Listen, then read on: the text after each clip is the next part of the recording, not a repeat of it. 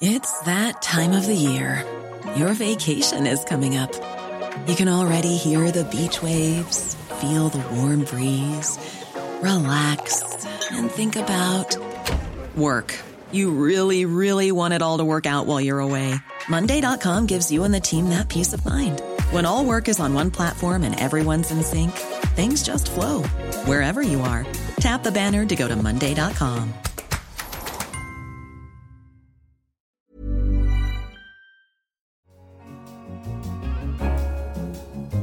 Hello, and welcome to Economist Radio.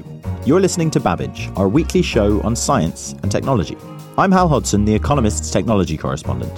And coming up on this week's show, how the amphibious life of the Bajo people has pushed forward the understanding of human evolution. And it seems that the genetic variant that we see in the Bajo causes thyroid hormone levels to be higher, which in turn causes an increase in spleen size. And the second Gaia data release, and why scientists are so excited about it. The way the data is being handled is quite unusual. The Gaia team are going to make it all public right from the start. So anyone who wants to can go and download this stuff now and start looking. But first, methane levels have been shooting up since 2007. Today, our air contains 2.5 times as much methane as it did before the Industrial Revolution. Joining me in the studio to look at this increasing problem and to discuss what's being done about it is The Economist's environment correspondent, Jan Petrowski. Hello, Jan. Hi. So, put this problem into context for us. How bad is the methane problem compared to the sort of overall CO2 problem? So, the bulk of carbon emissions, what we call carbon emissions, actually come from carbon dioxide. Very often we express the total greenhouse gas emissions in terms of carbon dioxide equivalent, which sort of suggests that carbon dioxide is indeed the principal culprit when it comes to global warming. However, methane is the second largest. So, perhaps a sixth of all warming is attributable to methane. So it's not insignificant. Right. And it's also growing faster than the emissions of carbon dioxide. The amount of methane that we're pumping into the atmosphere is growing faster than the amount of CO2. The amount of methane is growing very fast. The concentrations of methane are growing incredibly fast, especially in the past decade. After a lull from the late 1990s to about 2007, where methane concentrations were flat, they began rising quite rapidly starting in 2007 and in fact accelerated in about 2014. That's a bit odd, isn't it? Why is that? Well, this is the big mystery. So the previous uptick, which began in the 1980s, was attributed to creaking Soviet gas infrastructure. So a lot of methane was leaking out of the natural gas pipelines, and methane being the principal component of natural gas. And then the leveling off of the concentrations was actually attributed to the fixing up of those pipelines.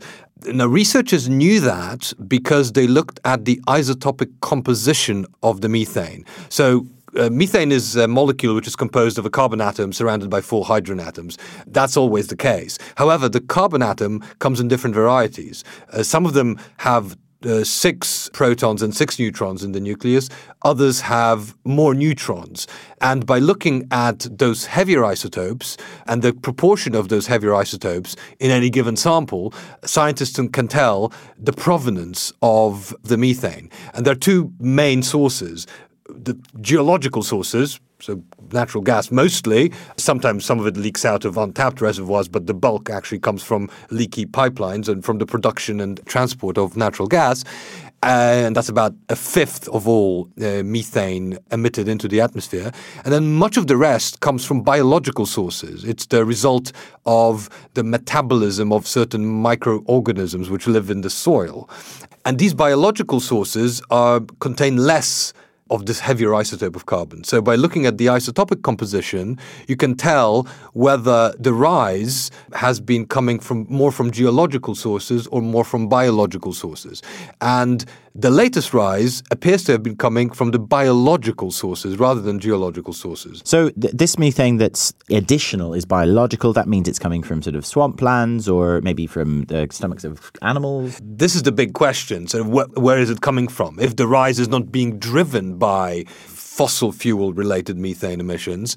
It looks to be driven by biological emissions. Unfortunately, the isotopic composition of methane from wetlands and methane from cattle, burps is very difficult to distinguish. They're all biological in provenance and therefore both on the light side. So you have to have other ways of trying to work out which of these two sources is the predominant one. Does that mean you have to start measuring closer to the actual source? Exactly. And unfortunately, there is precious little resources going into these sort of measurements, especially in the tropics. Now, what about, one of the first things I thought when I was reading your story is, what about the big methane bomb in the Arctic? That's probably something our listeners will know about. Is that in play here? Are we worried about that? So that would be a biological source because this is methane locked up in the soil in the Arctic. But fortunately, it seems that the methane in the Arctic is not rising any faster than methane in the rest of the world. So this would suggest that the Arctic has not begun to thaw and release methane, which could in turn lead to this feedback loop that many people are afraid of. So, the fact that we don't see an increase in methane from the Arctic is not really a reassurance that this will not happen. No, of course not. It's reassuring only in the sense that it isn't happening yet. Right, it's not happening right now. Okay, great, good. What can we do about this? A lot of that depends on what the answer to the methane mystery is. If it turns out that it is, in fact, cattle, then at least in principle, you could have less cattle. In practice, that could be difficult, but theoretically, it's doable. There are sort of some other hypotheses of where the uptick might be coming from. One is that the uptick is, in fact, coming from fossil fuels, but that is being masked by a precipitous fall in emissions from the burning of biomass, which has an isotopic signature which is even heavier than fossil fuels. So a very steep decline in very heavy fire-related isotopes might actually be masking a slight uptick in fossil-related isotopes. So, it clearly depends upon what the source of this extra methane is, but in the grand scheme of things, is it going to be easier to try and cut back on CO2 or methane? What should we focus on? So it really isn't an either-or between methane and carbon dioxide. Both need to be cut, and both need to be cut pretty drastically if there is any hope of reaching the ambitious goal set out in the Paris Climate Agreement of 2015 of limiting warming to well below 2 degrees relative to pre-industrial times. Carbon dioxide has to be cut, and you can't put that off. So you can't, for instance, use the excuse of easier cuts to methane emissions at the expense of cuts to carbon dioxide emissions, because that would just mean that carbon dioxide keeps accumulating in the air, and that will almost certainly mean that this Paris target will never be met. On the other hand, you cannot ignore methane emissions just because it's such a potent greenhouse gas and because its levels have been rising quite disturbingly. Two problems with many and unfortunately difficult solutions. Jan Pietrzewski, thank you very much for coming on Babbage. Thank you. Next up, holding your breath underwater for 5 minutes would seem impossible to most of us, but for the Bajo in Indonesia, it's a normal part of life. This group of people from the Malay archipelago spend 60% of their working day underwater and have done so for about 1,000 years. So what can a study of their particular skills and lifestyle tell us about human evolution? I'm joined on the phone by Melissa Ilardo of the University of Copenhagen. Melissa has been studying the Bajo and reported her findings in the journal Cell recently. Hi, Melissa. Hi. So, Melissa, can you describe the Bajo for us? What is daily life like for them? So traditionally, they're spending their whole day, about an 8-hour working day, diving. And this is done from 30 seconds to several minutes at a time. And the recovery time is so short that they're spending about 60% of their day underwater. So why did you choose the Bajo to study for this sort of, looking for these signs of human evolution over shorter timescales? Well, it really seemed like the perfect opportunity to study natural selection because you have a population that's engaging every day in this activity that's actually extremely dangerous. So a lot of even very experienced freedivers will lose consciousness during ascent and drown. So it becomes very dangerous if you're doing it all the time. Right, but you did find that there are some selective traits that have, I presume, helped some divers stay alive over the course of the last 1,000 years. Some lineages of divers stay alive. Yeah, that's absolutely what we think we found. How does that work? What's the physiology of it? So there's something called the human dive response. And the way this works is that when you hold your breath and immerse yourself in water, it triggers this response. And first, your heart rate slows down. Then you have constriction of the blood vessels in your extremities. And you also have contraction of the spleen. And what this is doing is your spleen is holding oxygenated red blood cells. And so as it contracts, it pushes them into your system and gives you this extra oxygen boost. And so that was actually the phenotype we chose to focus on in the Bajo. And what is are there sort of very clear genetic traces of these physiological changes, or underpinnings rather? Yeah, there are. So we found something in the gene PDE10A, which seems to have been under selection in the Bajo. And what this gene does, or one of the things that it does, is to control thyroid hormone levels. And it seems that the genetic variant that we see in the Bajo causes thyroid hormone levels to be higher, which in turn causes an increase in spleen size. So when they have this larger spleen, they're getting even more of an oxygen boost that allows them to dive for even longer. Does the fact that these mutations have held and become part of the actual lineage mean that the Bajo are quite genetically isolated from outside populations? Yeah, so we were actually surprised to find that in terms of their genetic history, it seems that they haven't been that isolated. So they have mixed quite a bit with other populations, which just shows us that the selective pressure on this diving trait must be so strong in order to act on a population that isn't really that isolated. So you say that the Bajo had larger spleens, but did you check if everybody in the region has larger spleens too? How do we know it's got anything to do with diving? Yeah, so we did a few comparisons to really tease apart what was going on with the spleen size. One thing we did was to compare them to a neighboring group called the Saloan. And these are people who are living about 20 kilometers away, so very close by. Genetically, they're fairly similar, but in all other ways, seemingly they're completely distinct. They have a different language, a different lifestyle. They're not really interacting with the sea. And there we saw this huge difference in spleen size. So the Bajo had spleens that were much larger than the Saloan, about 50% larger. And this told us that there wasn't just something going on in the region that was causing an increase in spleen size. We also looked at Bajo divers compared to Bajo non-divers to make sure that the effect we were seeing wasn't just some kind of physiological reaction to repeated diving. And there we saw that Bajo divers and non-divers have about the same size spleen. Melissa, it's all completely fascinating. Thank you so much for coming on to Babbage. It's been great talking to you. Oh, my pleasure. Thanks for having me. What are your thoughts on the amphibious evolution of the Bajo people, or on rising methane levels in the atmosphere? Tell us in an email and send it our way to radio@economist.com or on Twitter @EconomistRadio. And if you enjoy our journalism, why not try a subscription to The Economist? Just go to economist.com/radio offer to get 12 issues for $12 or £12. Finally. Yeah, good morning, everyone. Let me start by saying that around the world, there are lots of professional astronomers very excitedly waiting for Gaia Data Release 2. And everyone is sitting at the ready, waiting to get their hands on the data to start scientifically exploring this.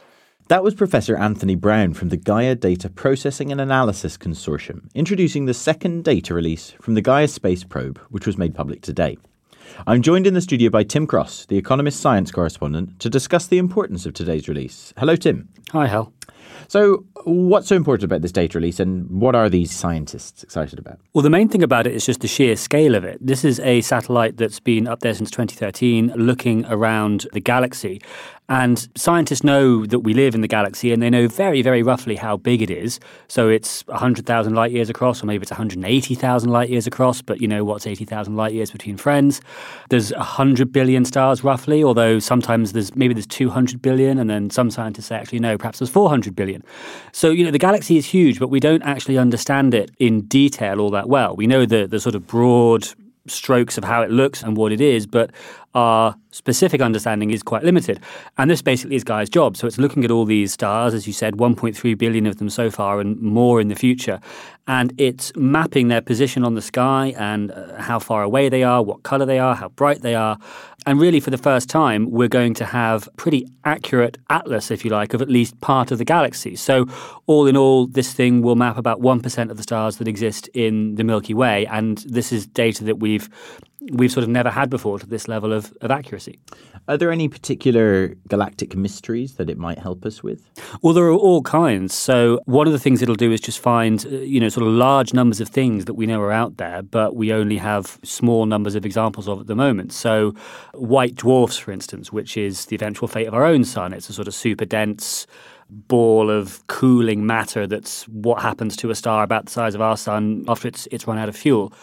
We know what these things are. We know they exist. We know they're out there in the universe, but we only have detailed information for a few of them. And Gaia's going to give us, we think, about 26,000 of these things, up from a few dozen. So lots to find out and lots of data to go through. How long is it going to take us to actually start getting studies out about this stuff? Well, there are some out already. And in fact, because people have known this is coming, there are research groups out there who've had the sort of skeletons of papers ready to go, just waiting to sort of drop some of the data from Gaia in to get the conclusions a bit and say, we found a population of 26,000 white dwarfs and here's what we can learn from all their colours or whatever.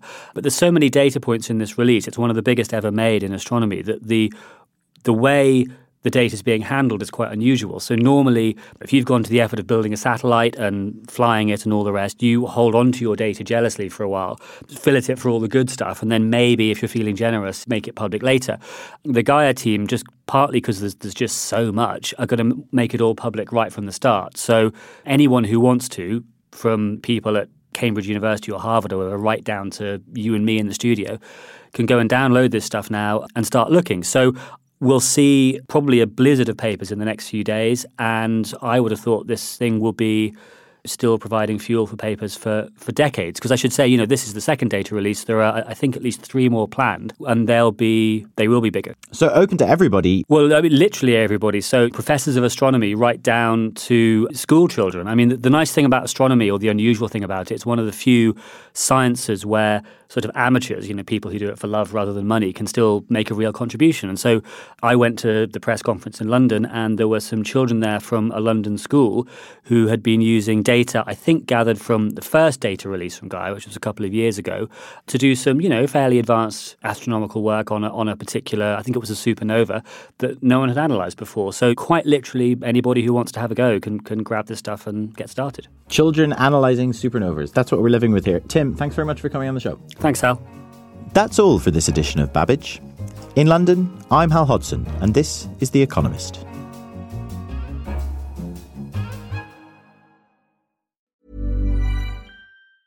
Hi, this is Janice Torres from Yo Quiero Dinero. If you own or operate a business, whether it's a local operation or a global corporation, partnering with Bank of America could be your smartest move. By teaming with Bank of America, you'll enjoy exclusive digital tools, award-winning insights, and business solutions so powerful, you'll make every move matter. Position your business to capitalize on opportunity in a moment's notice. Visit bankofamerica.com/bankingforbusiness to learn more. What would you like the power to do? Bank of America, N.A., copyright 2024.